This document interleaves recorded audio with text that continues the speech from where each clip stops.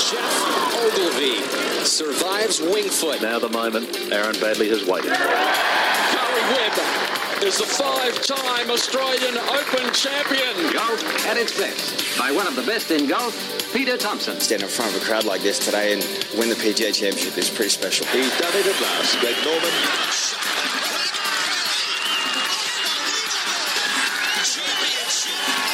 Matt Jones gets his name on the Stonehaven Cup. Leishman to 11 under. Now we've got a new leader, kids. There it is! Adam Scott. A life changer. Coming up next, you have unrestricted access to golf across Australia and the world. Thanks to Golf Australia, we're going inside the ropes. Subscribe now on iTunes or your favourite podcast app or head to golf.org.au. G'day everybody, welcome to Inside the Ropes, episode number 101. It was a joyous week of celebration with the 100th episode. To be honest, the celebrations haven't stopped. They continue. Martin Blake has probably done it harder than just about anybody else. So others have gone particularly hard. Henceforth, we are down to just a 2-ball today. Blakey, good to see you. Well, 2's plenty today, Andy, but no cameras. No cameras. No. How did you find it? I mean, you're used to it, and Hazy's probably in that category as well nowadays. Well, he continued the partying. We'll get down. He'll have a manager soon, Hazy. We'll get down to him in a moment. He's down to the Interstate Series in Hobart, and he took some of the frivolity and celebration of our 100th episode down there in the lead up to that championship tournament starting down there, and he's made a bit of a goose of himself, to be honest, with some of his antics on the golf course. What's going on with the sort of... Is it a bit of Elvis Presley? What the hell's going on? Big show. Gavin Kirkman's going to join us to tell us about the pitch-in campaign. We're going to catch up with a bloke by the name of Reg Ballard. Now, Reggie's 100 and still plays regularly at the Rosanna Golf Club. One of our great members of this team, Greg Oakford, was telling us that he spoke to Reg Ballard 3 years ago. So my mathematics is shabby, but that would suggest he was 97 at the time. And he was still walking when he was playing golf at 97 years of age. That's pretty remarkable. Well, we can ask him later, but I believe not so long ago he was playing up to 200 rounds of golf a year. So these are the stories we love on this podcast, Andy. 200 rounds a year? Grassroots. How many rounds of golf do you play a year, do you reckon? I'm going to say 60. Is that right? Yeah. Gee whiz, that's got me covered by about 50. Oh, has it? Oh, yeah, no good at the moment. So where do you want to start? Let's start with the Lees. Why don't we start with Minwoo and Minjee? Well, as you spoke about last week, Minjee Lee is, she's within a breath of being number one female player in the world. So it is a big deal for an Australian, like no female Australian has ever been officially world number one. Kari Webb, of course, was the best player in the world at a time when there were no rankings, so we put that in for perspective. But since the rankings started, we haven't had anyone. And I woke up on Monday morning, turned the television on Fox, and I thought, this is going to be the day, because she started off in the Medihill Championship in San Francisco, 7 shots back from Se-Young Kim from South Korea. So it was going to take something good for sure. But Se-Young Kim went double bogey to start the day. So it just opened the door. She actually had a really rough day, Se-Young Kim. And Minjee was in with a chance. Halfway through the round, she was just 2 shots back. She couldn't quite keep the momentum going. It's quite a tough course. It was more like a major setup. I think she needed birdie at the last 2 to get into a playoff with Bronte Law and Se-Young Kim, who eventually shot 7 under as well. Didn't quite make it. So she ended up finishing tied 8th. Had she won, I believe she would have gone to number 1 in the world. And I'm not sure if she's playing this week, but she'll certainly be playing next week at the US Women's Open.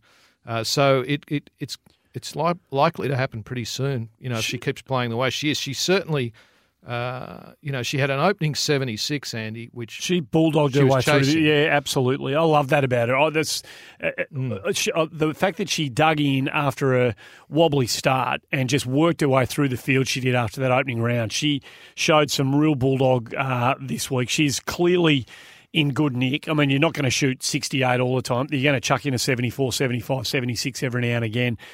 She did that. But the fact that she dug in and just clawed her way through the field to put herself in contention on the Sunday that says as much about her, I reckon, as it does with the kind of routine low rounds that she's kind of compiling at the moment. The fact that she just refused to concede. Oh, it's not my week this week.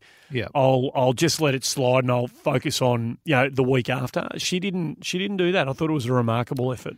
I spoke to her earlier in the year when she was in Korea, and I asked her what she needed to do to get better, and she said, hit it longer. And Richie Smith, her coach, long-time coach, said the same thing to me around the same time. So just watching the coverage, she was smoking it out there. So she's never been a short hitter. She hits it a fair way, but she's not as long as Sunghyun Park, who's one of the best players in the world, some of the other longer hitters.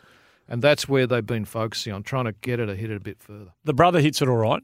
And he, just another one of those. If you earmark young players for higher office, you're expecting and you're hopeful that they're going to be serious world class players. And you watch them through their early stages on main tours through the professional ranks. There was something to really like about Min Woo, and there has been, I reckon, since he started mixing it with elite level professional players. He doesn't back off, and he doesn't seem to be at all fazed by mixing it, in this sort of company. We know that he's had a bit to do with Tiger in the early days, so he's sort of had exposure to the greatest of his generation, arguably the greatest of all time. So he doesn't mind rubbing shoulders with the game's elite, but I think he enjoys the challenge, and there was a bit to take out of his performance in China.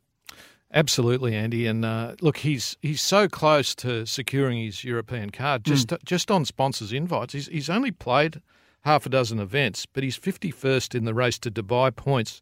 He needs to be in the top 110 at the end of the year. So it's a bit hard to call because he needs to get sponsors' invites. He's not a member of the tour, obviously. So what he's looking to do is play himself onto that tour. He's won 247 grand. That's fantastic, isn't it? That's in euro. Yeah, so, it's awesome to watch. And I think Scott Henn summed this up a few weeks ago, didn't he, where he said, I'd like shares in Min Woo Lee. And I reckon a few years ago, Andy, Min Woo Lee would have been playing for WA at the Interstate Series, which is on this week in Tassie. What a lovely natural segue. Oh, that is not a segue. That's a all-world segue from you.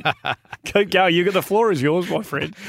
It's the Interstate Series, the Golf Australia Interstate Series in Tassie this week. This is the biggest teams event that we have for the entire year, and, of course, who should end up being down there but one M. Hayes. Mark Hayes, welcome to the program. Well, I might not get a spot back on after segue like that. That was extraordinary work from you, Blakey. We need to take you to task straight away, mate. It's Murray here. It's about the young golfers down there, and you're supposed to just be in one of your roles, and you are multifaceted and multi-talented, I concede that, but one of your roles down there, and your primary role down there, is to not have a bit of me time and bring us the information we need to know, A, about the competition, and B, the individuals competing. What the hell were you doing with that dance move? You need to explain yourself before we can take you seriously today. Well, the hot topic of, pardon the pun, of conversation down here has been the weather. All bar regional Victorians and the Tasmanians are finding it a little bit chilly. So I just happened to have a bit of a warm-up dance with Cassie Porter just to sort of get the blood flowing for these Queenslanders. I apologise, Andy. That was probably a little bit too much to see on Twitter early in the morning, but there you go. Well, if people haven't seen it, you don't know what we're talking about. I believe it was captured by Virginia Irwin, who I'm led to believe she was the one whose phone captured the magic. Is that right?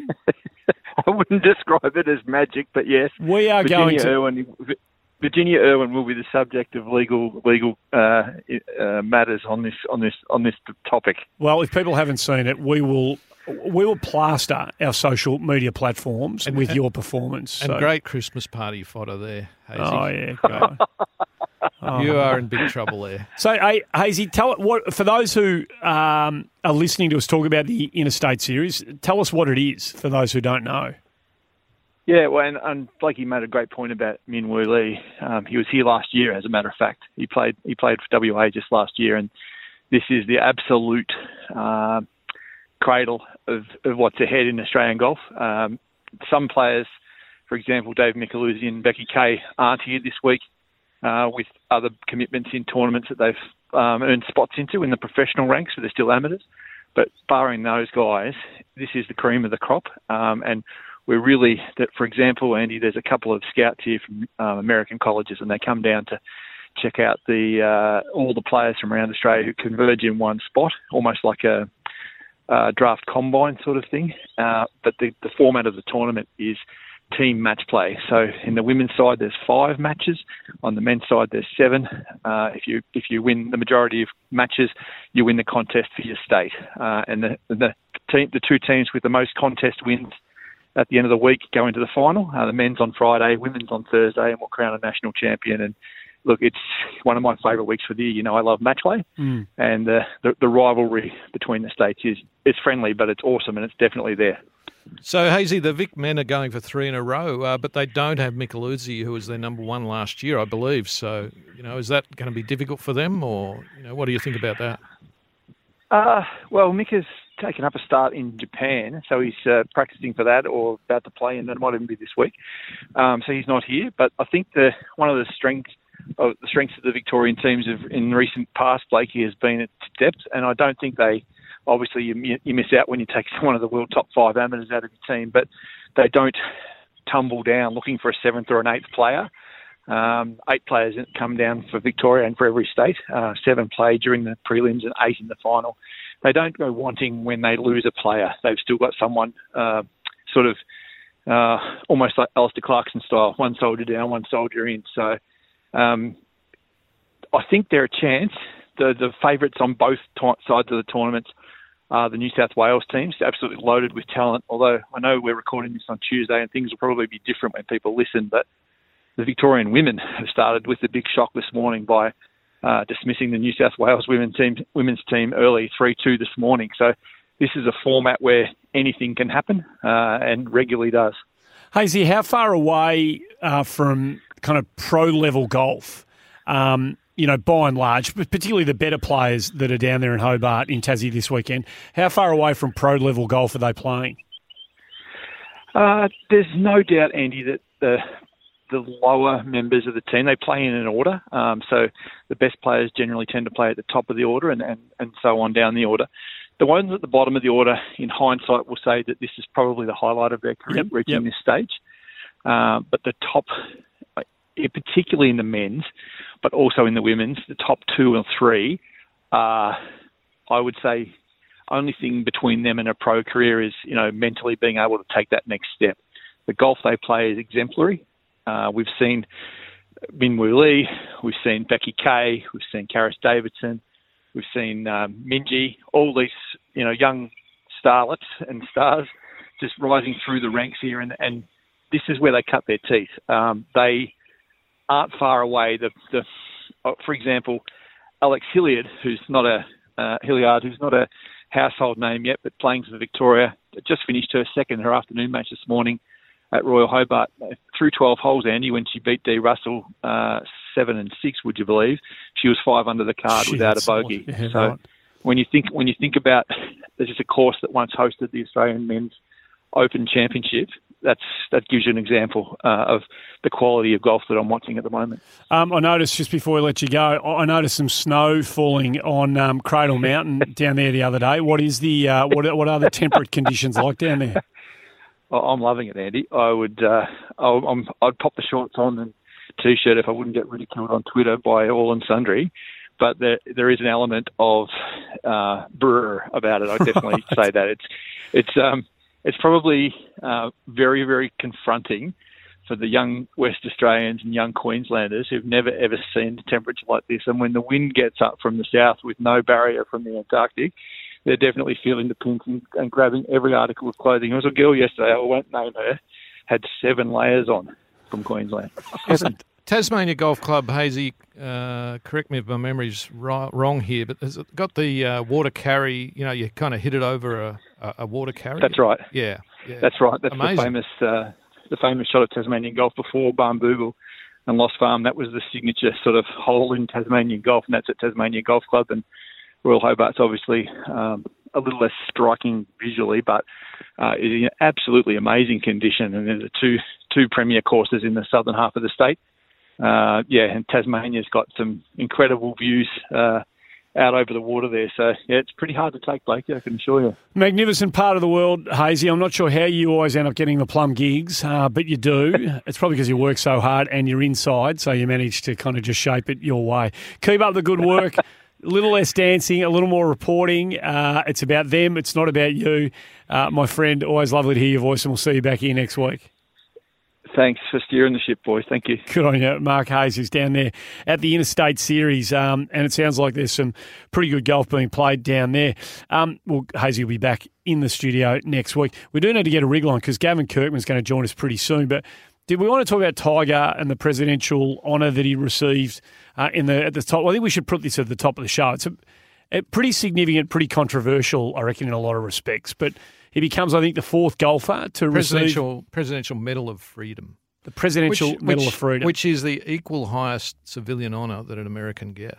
Yeah, it was introduced by John F. Kennedy in the 60s. And what do you have to do to get it? You'll have the criteria there. I don't have the criteria, but it's largely about what you do away from sport, I think, in a lot of cases. So, for instance, Charlie Sifford, who was the previous golfer to get this award, he was the first black player who played on the PGA Tour. They used to have an all-white Caucasian policy, believe it or not, in this day and age. Yep. Until I think it was the early 60s, they had that policy. They allowed him to play, and he played. And Charlie Woods, Tiger's son, is named after Charlie Sifford. Okay, right. So that was quite a nice honour. But we might have a listen to Tiger, Andy, because he was quite emotional when he was receiving the award from President Trump today. You've seen the good and the bad, the highs and the lows, and I would not be in this position without all of your help. In '97, yes, I won the Masters, and I was there I ended up hugging my dad and my mom. My dad's no longer here, but my mom's here. I love you, Mom. Thank you. And Sam and Charlie for all your love and support. I love you guys so much. Erica, thank you. I mean, everyone has meant, you guys have meant so much to me in my life, and I've battled. I've tried to hang in there, and I've tried to come back and play the great game of golf again. I've been lucky enough to have had the opportunity to do it again, and found a game that has allowed me to do this. And the amazing Masters experience that I just had a few weeks ago certainly is probably the highlight of what I've accomplished so far in my life on the golf course. It's a very different sounding Tiger, isn't it now? Like, you can say what you like about it, and I'm sure a lot of people have formed opinions about him, and some are so entrenched that, they will hold a view about Tiger Woods for the rest of their lives. But if you've got the capacity to move through the years where he challenged your affection for him, if that's one way you want to put it, he definitely sounds like a far more genuine human being now than he did when it was just this crazy, crazy bubble that he lived in. He's a far rounder human being now, I reckon, having been through what he's been through. He's grown up a bit, and look, he is quite tight with Donald Trump. Yeah, there's a few of them that are. We might talk about Greg Norman a bit later too. But look, I don't mind it. It's basically Trump's call. It's a presidential award, so he can do what he likes, really. And look, whatever you think of his morals or ethics or whatever he's done in his life, he's made a few mistakes. We all know that. That comeback at the Masters, which is what he's really got the award for, well, that was sensational. So in a golfing sense, in a personal sense, to come back from as far down the tube as he went. So I think it's okay. Yeah, here. We'll get a break out of the way here on Inside the Ropes. A lot to get through. Obviously, all the performances from around the world. We'll get to that a bit later on the show. 100-year-old member of the Rosanna Golf Club, Reg Ballard's going to join us as well. But on the other side of the break, we're going to speak to the PGA of Australia's CEO, Gavin Kirkman, about this pitch-in campaign that he's keen for us to know a bit more about. The Golf Australia website is now the place to go to look up your handicap and so much more. Whether you're out and about on your phone or in the office trying to avoid work, just go to golf.org.au and punch your golf link number into the box at the top of the homepage. Who knows, maybe that last round was just good enough to put you in single figures. While you're on the site, check out the daily golf results at your club, view our course index for up-to-date ratings, read the latest golf news from home and abroad, listen to Australian golf podcasts and interviews, and watch video tournament highlights or tips to improve your game. It's everything a golf tragic could want. Visit golf.org.au today, the home of Australian golf. Welcome back to Inside the Ropes. Pitch-in campaign's a really interesting one. We know Gavin Kirkman is the CEO of the PGA of Australia, but he's also involved with the AGIC, which is keen for us to know a bit more about what this pitch-in campaign is all about. And Gavin Kirkman is over in Perth as we speak to him, and he's been good enough to join us on the show. Gav, thanks for your time. Thanks, Andy. What is for those who don't know, what is the AGIC? Yeah, the AGIC is the Australian Golf Industry Council.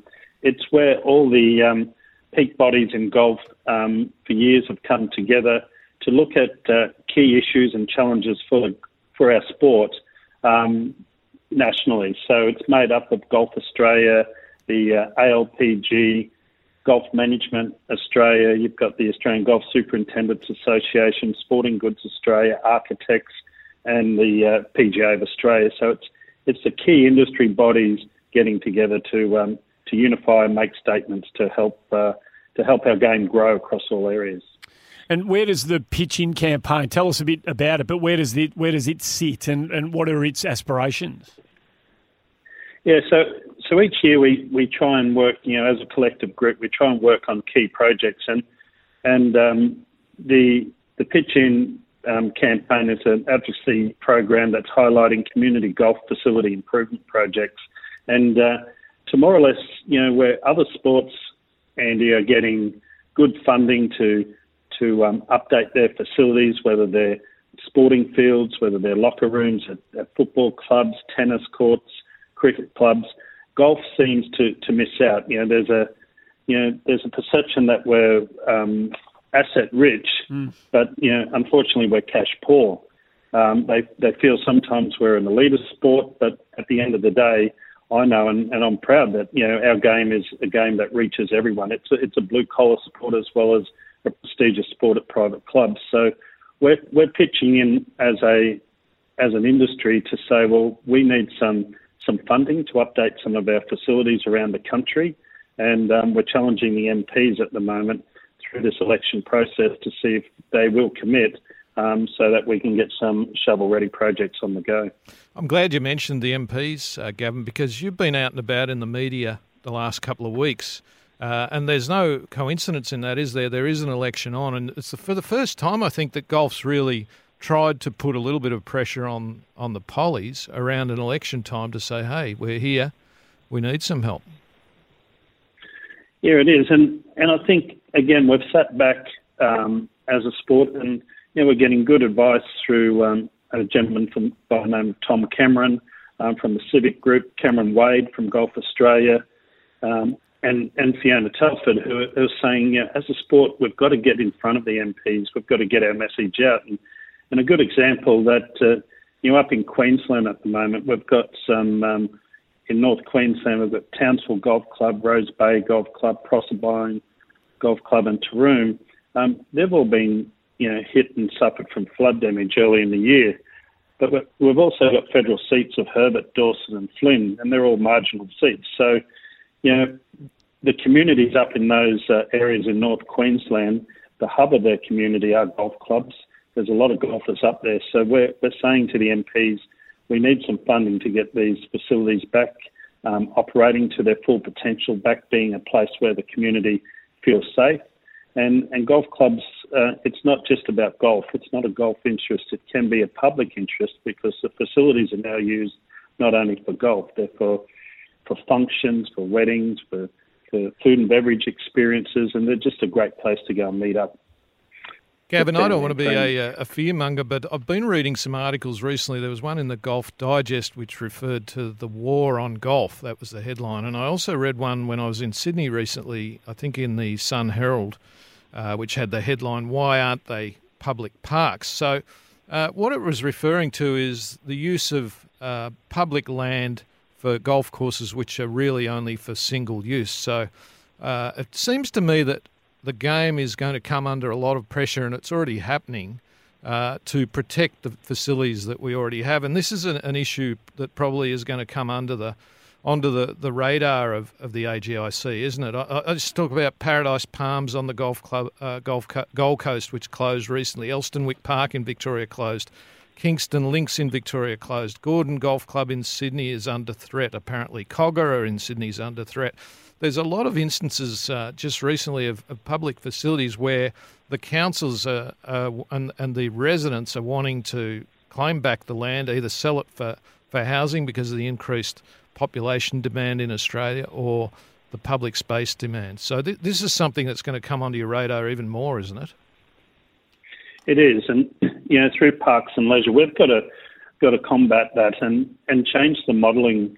With these public access courses and council-owned courses.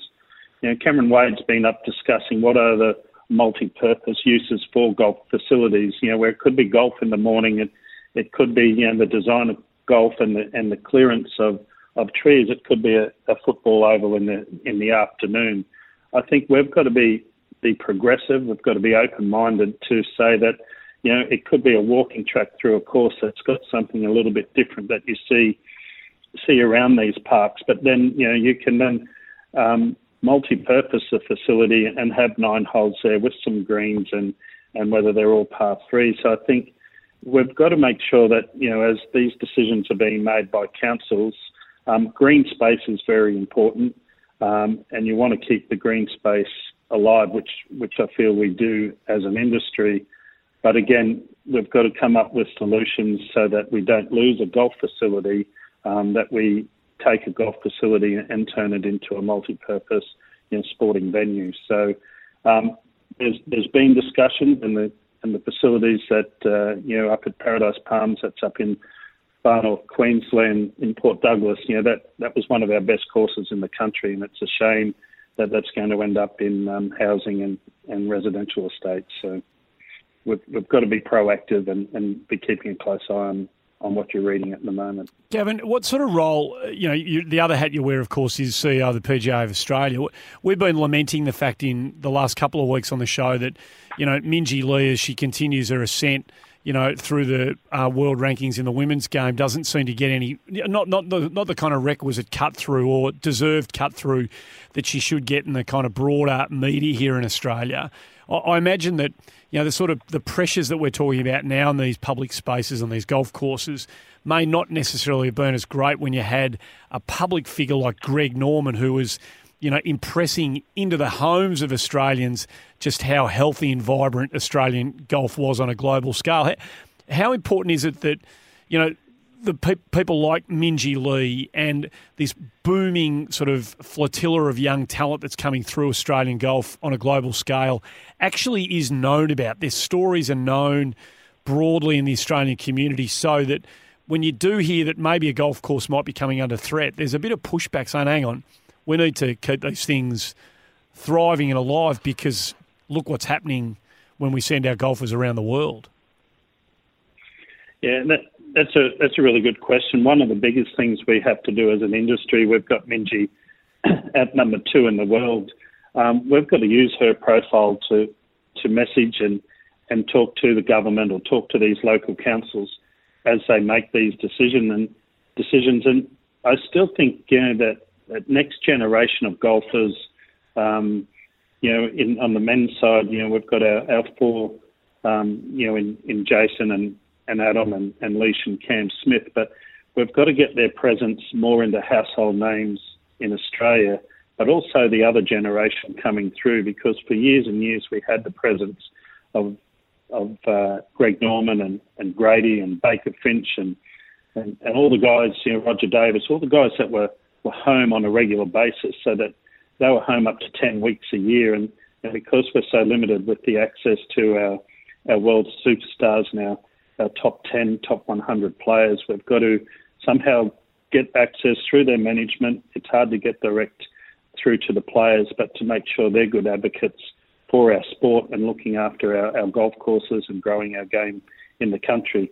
Jason and Minjee are doing a great job from the junior side, but you can see now we're moving into facility, trying to preserve our facilities and look at enhancing our facilities. So we may have to look at a process or a strategy to engage them more so there. Well, speaking of good facilities, you're at Karrinyup today in Perth, which is absolutely one of my favourite tracks anywhere. As in your role as the head of the PGA Tour of Australasia, Gav, what's happening with the ISPS Handus Perth Super 6? Because I've been hearing a few different things about it, that it might move. Can you give us an update on that? Are you working on that as we speak, or is it going to go on in Perth, or will it move somewhere else, or is it not going to happen at all? What's the actual situation there? No,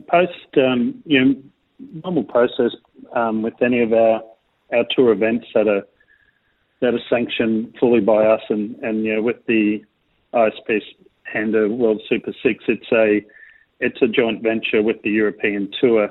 Our government partner, Tourism WA, we've commenced discussions post-event report.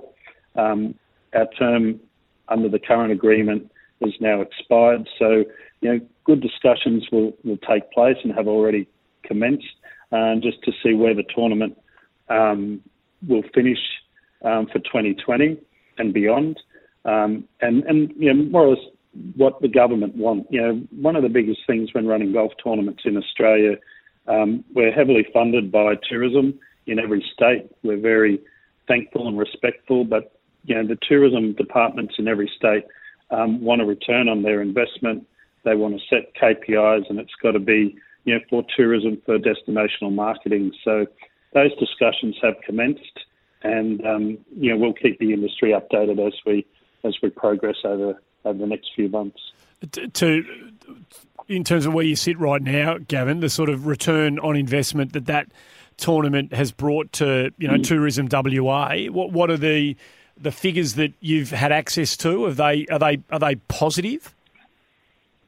Yeah, every year we've grown the event. Some of the key measures are the hours of viewership in key markets through the broadcast. That's very important. They call it QI value.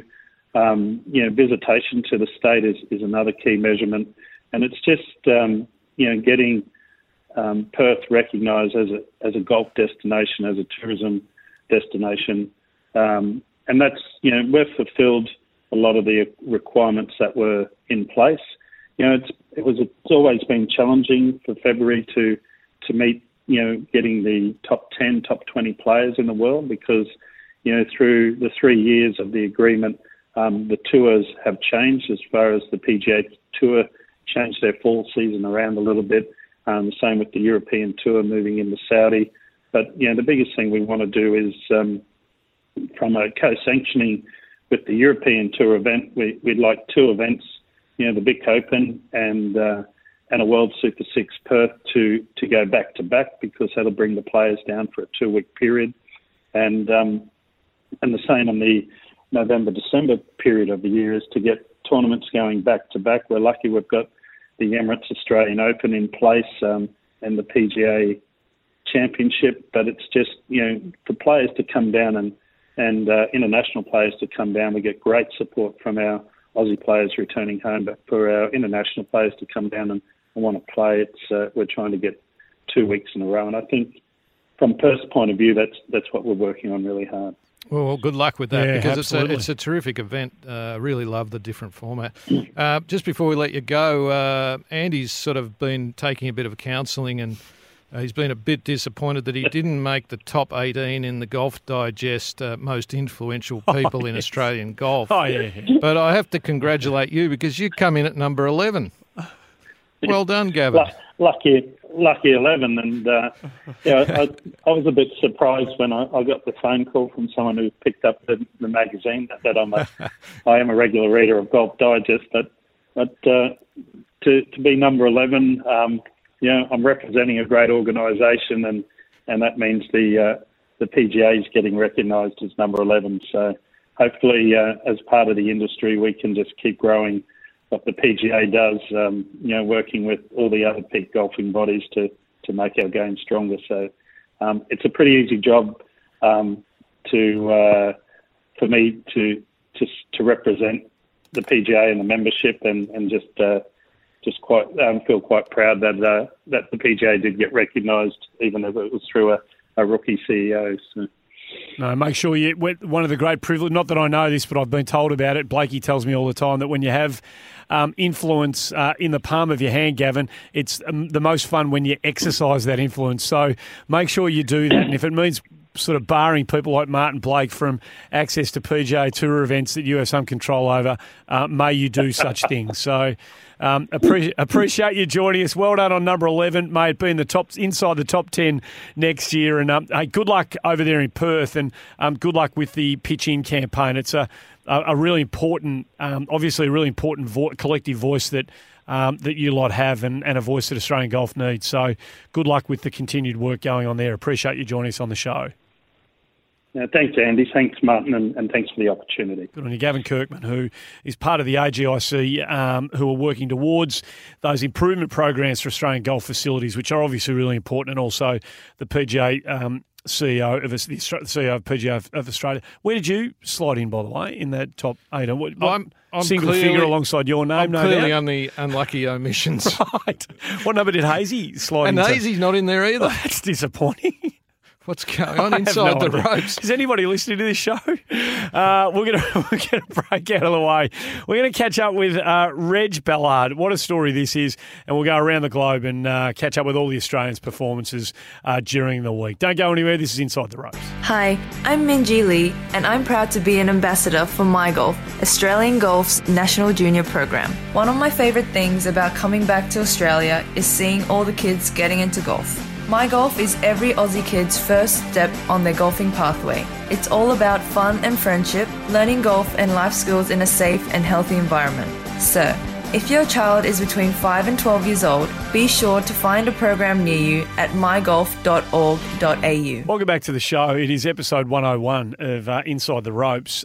Great to have had Hazy and Gavin Kirkman on the show, alongside myself and Martin Blake. Now, Blakey, you did promise us Reg Ballard. Yeah. He of 100 years of age, who's still a member. He's probably out playing. He's probably he's having a kip after 100 years. We've tried to ring him. We will get him on, because I promise you he's a great story, but he's not answering his phone at the moment. So. Well, Tippity, if he still plays, what did you say? He plays 200 rounds of golf a year? 200, yeah.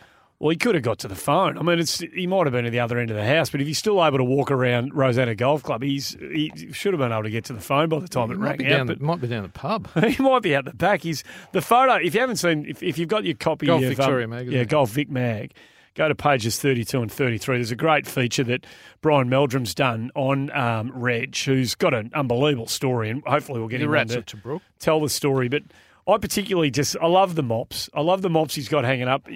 Those mops would be well worn. He's got a shot of him in his backyard. Such as those, but they waste nothing. They don't throw anything out. And he's got a couple of well-worn mops standing up the right way, drying in the backyard in the beautiful Rosanna sunshine. That's an outstanding photo, that. So we'll get Reggie on at some stage, and we'll look forward to having him tell the story. Around the world, we touched on the Lees and Tiger's Medal of Honour. Medal of Freedom that he received from Donald Trump a bit earlier on in the show. Can I kick it off with Matt Griffin again? Up in Japan, the Crowns, he's finished tie third, 7 under the card, highlighted by a spectacular 62 in the second round up there. He's going very, very nicely up there on this incredibly, competitive tour, Matt Griffin, and more power to him. He's a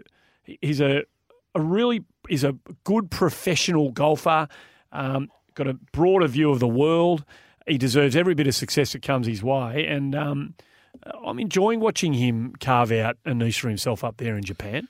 Yeah, I love the way he's done it in the sense that he hasn't tried to chase America. He's just, okay, let's just pick this tour and go and do that. And, I bet you down the track, if he gets to the point where he can win a few times over there, then maybe he'll look at something else. But there's nothing wrong with the Japanese tour. That's good money. good quality. Anthony Quayle actually finished tied 5th in that as well, a young player. So, and Won Jun Lee finished tied 15th. We should get Won Jun Lee on here one day, Andy. Absolutely. I covered him at the British Open, I reckon, 10 years ago, and he stopped playing golf, I believe. That's right. Was there do you know the reason for that? Oh, he just got, he got down and out about it. Yep, he stopped playing, and then he's come back. So, yeah, that was. But that's a really good result for Matty Griffin and Anthony Quayle. In the Wells Fargo tournament on the US PGA Tour, Jason Day was our best. He shot 69 in the last round to finish tied 24th. So he's playing quite nicely, albeit that, continuing sort of management of his back, and it is a bit of a concern. A long way from the winner, who's an interesting story, I Max reckon. Homa? Yeah, who's clearly... Great story. The backstory and his journey to where he's got this particular week is like every story is worth being told, but it's just a reminder that how competitive this game is at the top level. If you're lining up, the field for the Wells Fargo this week, you could have picked 70 players before you got to Max Homa, I reckon. Well, I think he's had 68 previous starts on the main tour, finished top 10 3 times. So he's a zillion to one. It's a massive struggle. So he gets in, he gets a start, and gets a result, and played beautiful golf. And there was some good golf being played around him by some high quality players. He wasn't beating a field of chumps. He had some good players on his tail. Well, correct me if I'm wrong. He played the last round with McIlroy. Is that? Yeah, I believe so. Yep. Look, he there's an amazing story from him last year where I think he had to make 4 birdies in a row to make a cut in a Web.com event. He made those birdies, made the cut, gets some money, goes into the Web.com finals. If he hadn't have done that, he would have missed the Web finals, which meant that he wouldn't even be out there playing on the main tour now. So that was terrific, and finished off with a lovely birdie at the last. I enjoyed that. Good putt, beautiful putt. So it's just a reminder that there's so many players out there in this world who any given day, any given week can have their moment. And well, it's that type of game, isn't it? Yeah, it really is. Here's one for you. Rory McIlroy turned 30 during that tournament. Happy birthday to him. The crowd, sang him happy birthday and stuff like that. There were 2 big things happened to him. He turned 30 and he shot 73 in the last round. We've seen that a bit, haven't we? Too many times. Yep. Too many times, and it feels like he's obviously in good form.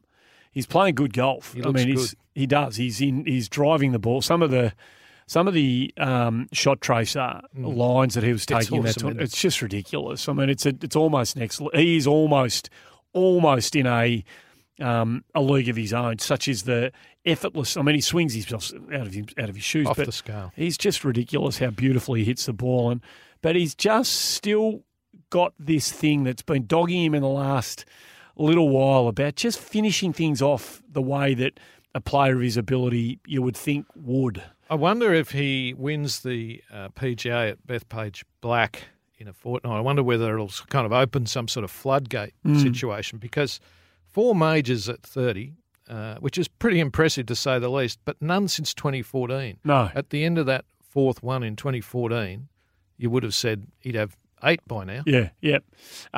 We're keeping an eye on the Latino PGA Tour, which has been overlooked by us to a large degree for the last couple of years, because we've got a couple of young blokes who are actually going okay there. We've spoken to Ryan Ruffles about where he's at the moment. He was up and down a bit this week, but Harrison Endicott's the other name that a win's not far away for this bloke. You don't assume anything, but tied 5th. Yeah, and 9 under, and he's in the mix more often than not. And Ruffles is the one that we tend to focus on, because he has had had the win and had the second place as well, but Endicott's going really nicely in that tour, and a win is not too far away from him, I don't think, down there. So we'll keep watching him. And Ryan's 5th on the order of merit, which that obviously has implications he's trying to get himself on the web for next year. I don't know. I've got one little gripe. This is generally Hazy's domain, and so I'll finish it with that, and I'll get you to buy in. Rant of the week? Is this rant? It's not really a rant. Well, it's more. It's a minor rant. So, and it does feature Greg Norman. So, have you cleared the decks in terms of results? Is there anything else you want to mention before we get to? That's enough. So the Shark. Do you follow the Shark on Instagram? Insta? Yeah. No. Well, I do, and sometimes I regret. I barred him. Sometimes I regret that I do. You get to see a bit too much of Greg Norman physically than you might otherwise want. And hey, listen, if you're proud and you've got it, then flaunt it and good luck to him. He's in ripping nick, and as we've said before on this program, if you or I look like that, I'd probably be walking around the streets nude, for the most of the time because it looks pretty good. But I think you once told us you played footy nude or something, didn't you? Can I just remind you of that? I did not. I played a game of golf. One round down at Cows. It was a very hot day and I was playing with a stupid mate of mine who made me do it. But anyway, that's by the by. This week, Greg Norman has taken us from one end of the spectrum to the other. He was in Alaska recently, Blakey, and he's taken a photo of himself in front of some old-growth Alaskan forest. I don't know what tree it was, some Alaskan red gum or something. 400-year-old, magnificent piece of timber. And there he is taking a photo of himself in front of this tree. I think they call them selfies. Taking a selfie in front of the tree, saying we have to do everything we can as humanity to protect these trees. The world needs to come together. We as human beings need to look after these trees because they're majestic. Tick. Couldn't agree with you more, Shark. 2 days later, he's standing in the Saudi desert talking about how overwhelmed he is and excited he is to be part of Saudi Arabia's bold and audacious expansion into the world of golf, flying the flag for Saudi Arabia and its attempts to forge its path in the emerging world of golf. Oh, I didn't see that. Yeah. So, look, I don't know whether Shark puts, 2 and 2 together and comes up with 5 every now and again, but it just didn't quite sit right. No. Flying the flag for trees, but no problems taking the money out of the Kingdom of Saudi Arabia while they have some, let's be honest, some human rights issues over there that perhaps the world needs to, maybe not necessarily endorse by tagging them into Instagram posts and saying how excited I am to be part of their growing world golfing footprint. Am I out of line to raise that as an issue for Greg? It's very fair, and he never ceased to disappoint with his social media stuff. Speaking of social media, are you aware of this sort of Brandel Chambly, Brooks Koepka little thing that's been going on? No, I'm excited though. I've missed it. What's going on? It's been going for a while. I think that at a tournament, it might have been, I'm trying to think, it might have been at the Masters.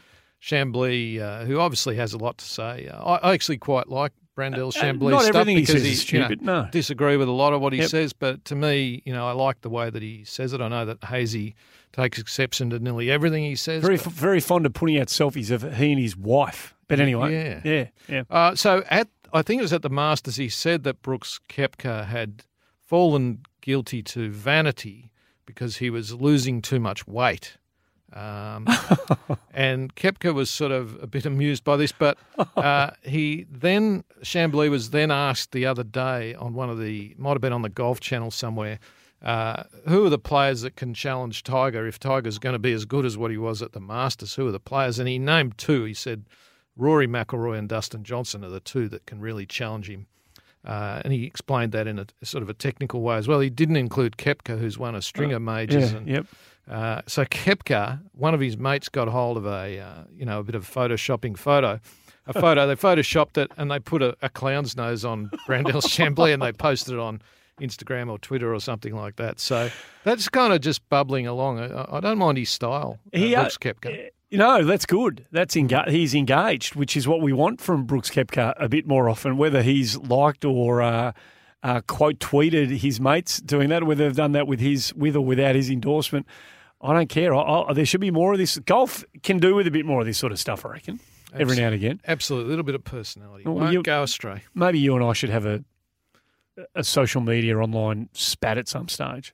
Just make one up. We'll just make one up. We need to get your influence understood. So come next year, we've got you inside the top 20 of the game's most influential. With a bullet. Can you make sure that next week, if there is to be next week of this show. Hazy be back. Yeah, but can you make sure that you've got Reg woken up and ready to take our call, if that's all right? I'll take that on board. To catching up with Reg Ballard. So, I'll take that on board, Andy. That was the only miss for the week. Good to see you, Blakey. Okay, mate. Thanks for tuning in, folks. This has been Inside the Ropes. Thanks to Hazy, thanks to Gav Kirkman, thanks to Martin Blake, and thanks to you guys for tuning in and having a listen. Back next week to do it all again.